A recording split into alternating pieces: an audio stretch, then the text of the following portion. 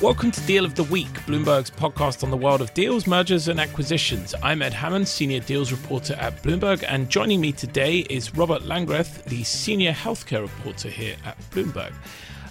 Robert, we're here today to discuss a deal that was announced yesterday, Monday, a huge deal. This is CVS buying the health insurer Aetna for about $68 billion. It's a very interesting deal in terms of the sort of structure, which is really putting two different kind of companies together, what we would call a vertical merger. So you have on the one hand CVS, which we obviously know for its health, its sort of pharmaceutical stores. And on the other hand, you have Aetna, which is one of the country's biggest health insurers. Why are they merging? CVS, which has both 9,700 drugstores and has a very large drug benefits business, both are it's basically as big as it can get in those businesses alone. Can't really do any other giant deals in those businesses, and its main businesses are facing potential pressure, especially if Amazon.com gets into the pharmacy business, which it's rumored to be thinking about. So that could generate even more pressure. So, if you're CVS, what do you do for long-term growth? Well, they're looking to kind of expand their suite of services and go into adjacent businesses.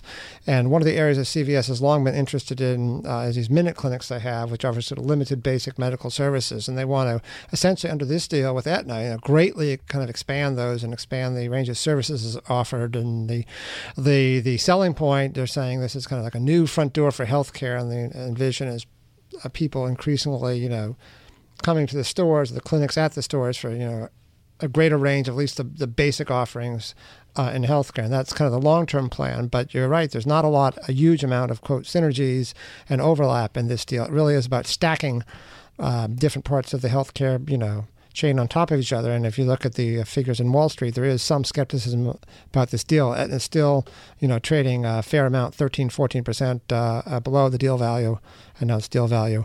So, and this is likely to could have a lengthy regulatory review. No, that's interesting. As you say, look, this is trading, I think we look at it now, it's trading about $180, which is, $27 below the current offer price. So why is there this huge spread on the deal? Because it doesn't seem to me instinctively like there would be that much regulatory review if there's, if these are two sort of very opposing businesses and there's not that much overlap. It is a massive vertical merger, and it really depends on, it's not clear which regulator is going to get it, the FTC, the Federal Trade Commission, or the Department of Justice. The Federal Trade Commission historically recently has done deals with drugstores and drug benefit managers, but the Justice Department has done most of the recent deals among insurers, and it's blocked, some of the recent deals, including Aetna's last attempt to merge with another insurer. We saw a wave blocked because we saw Aetna blocked with Humana. We saw Anthem blocked with Cigna, and those were that was an industry at that point trying to go from 5 to 3, I suppose. Yeah. So both of those are blocked. So so then Aetna couldn't merge with another insurer. So that's the other reason why Aetna sought this out. And so the question is, if it were to go to the Justice Department, well, the Justice Department has done something very interesting recently. They, historically, these vertical deals, they've been kind of viewed as posing less anti-competitive risk and, mergers of direct competitors. And so what the, quote, remedy has been is they've let these things through, but they may impose some kind of behavioral conditions on the operating conditions going forward. You won't do this to restrict competition, but we'll let it happen. But the Justice Department recently, just last month, sued to block AT&T Time Warner deal, which is what's that? That's another prime example of a vertical deal. And the Justice Department's head antitrust person has said that he doesn't believe in these kind of behavioral remedies. Doesn't think that Justice Department regulators should get into to being regulatory police. Now the question is, what does this mean? Is this AT&T Time Warner thing, a sign of things to come, or is it really, about Trump's opposition to a CNN as a political aspect, and no one, really knows for sure. So if this, would be riskier for CVS Aetna if this goes to the Justice Department, because that would throw in that wild card.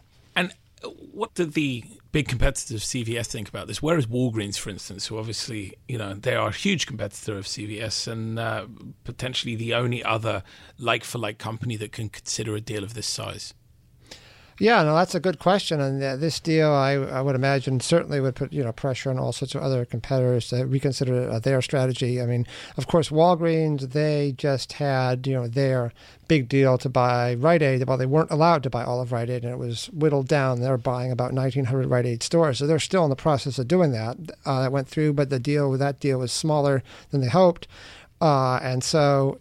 Yeah, maybe they could do something else. I mean, the CEO of Walgreens, Stefano Pessina, he's said various things on this kind of idea. On the one hand, he said during a call at one point, he thought any kind of vertical integration is good. And then at another point, when earlier this year, Bloomberg, we asked him point blank about would you buy a drug benefit manager like Express Scripts, and he said he doesn't want to buy a drug benefit manager right now. So it's not clear what Walgreens is going to do going forward. It already has a strong alliance with one of the biggest privately held drug benefits managers, Prime Therapeutics, which does the drug plans for many of the Blue Cross and Blue Shield plans across the country. So it already has kind of a lot of kind of joint ventures and alliances in a vertical way. So it's not totally clear whether they'd be willing right now to do another big outright deal, or whether Walgreens would just want to kind of expand alliances and partnerships and joint ventures short of a big deal.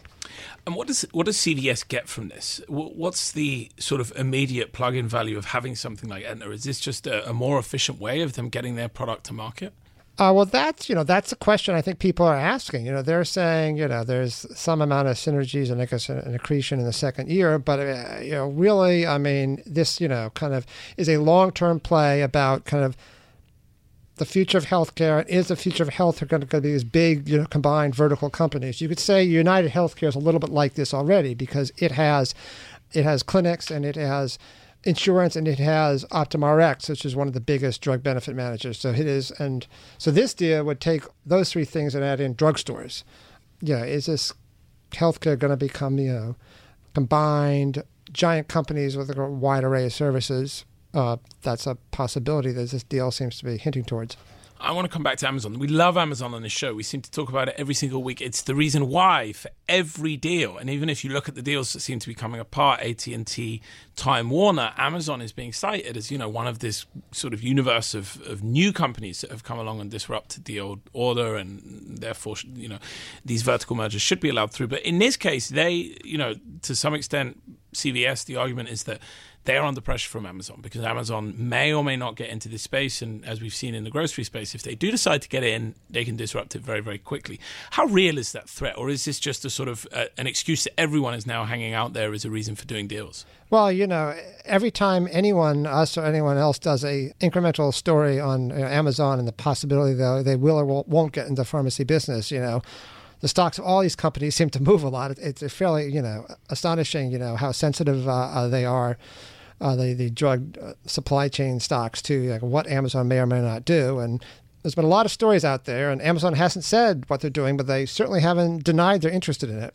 So which I think has just, kept the speculation and talk going. I mean, it's certainly for Amazon, it is a logical area for them to try to get in because, drugs are light, they're easy to send, so it's amenable to mail order, and it's one of the biggest, retail markets they're not in right now. So, but it's a harder area to get in than groceries or anything because, of the regulatory restrictions. You're going to need like 50 state pharmacy licenses. It's not, unless you buy the company that already has it, it's not instantaneous, but it's a logical area long-term for them to try to get into. And certainly, they could, there's been a lot, prior to the talk about Amazon, there's been a lot of talk and concern that, there's in the drug distribution chain, there are all these middlemen, each of them take markups, and just it's adding up to too much. There's too many people. There's been concern among critics that there's just too many people taking 3%, 4%, 5% markups on really expensive drugs all along the way, or even bigger markups on generic drugs, and it's just adding up to too much on what is $300 or $400 billion drug bill that we have already. And so it's already been pressure to squeeze down those margins at the pharmacy and at the drug benefit manager level. And, if Amazon were to come in, that's one thing they're known for. Is there a possibility that we could see Amazon come in, sort of as you hinted at there, through an acquisition? Could they come in potentially and buy, a CVS, or could they come? Potentially even a Walgreens? There seems very little in the world that Amazon couldn't buy if it were minded to do so. Well, Amazon, certainly could buy something. One thing that would help if it were going to buy something, we'd buy some chain that had a lot of pharmacy licenses. We'd need that. And that doesn't necessarily have to be. So the the things that it's been speculated that Amazon could buy are just like we could spend a half hour just listing the possibilities. So, everything from a drug benefit manager like Express Scripts. Now, Express Scripts is interesting because they're the kind of the last remaining big independent drug benefit manager. They don't do other stuff. They don't have, drugstores other than mail order drugstores. So there's a lot of, and they just are losing their biggest health insurance customer. So, what are they going to do? Now, they've, been open to a partnership with Amazon. They publicly said they're, willing to entertain that. And they've also, not ruled out the possibility that if, hey, an insurer came in and wanted to buy them at a good price, they'd consider that. They're not looking for a big deal, but they said they'd consider that. And so certainly what is the future of Express Scripts? Because they'd be the last remaining big drug benefit manager that's not really allied with insurance company. And would get a potential acquirer access to, as you say, those sort of state-by-state licenses that you would need if you were going to grow quickly in this space. Yeah. So, as so often on Deal of the Week, all eyes on Amazon and what they do next. That's it for this week's episode. You can expect more Bloomberg reporters and M&A professionals who are doing deals in real time. Until then, you can find us on the Bloomberg Terminal and on Bloomberg.com, as well as on Apple Podcasts, Google Play, or on any app you can use to listen to podcasts.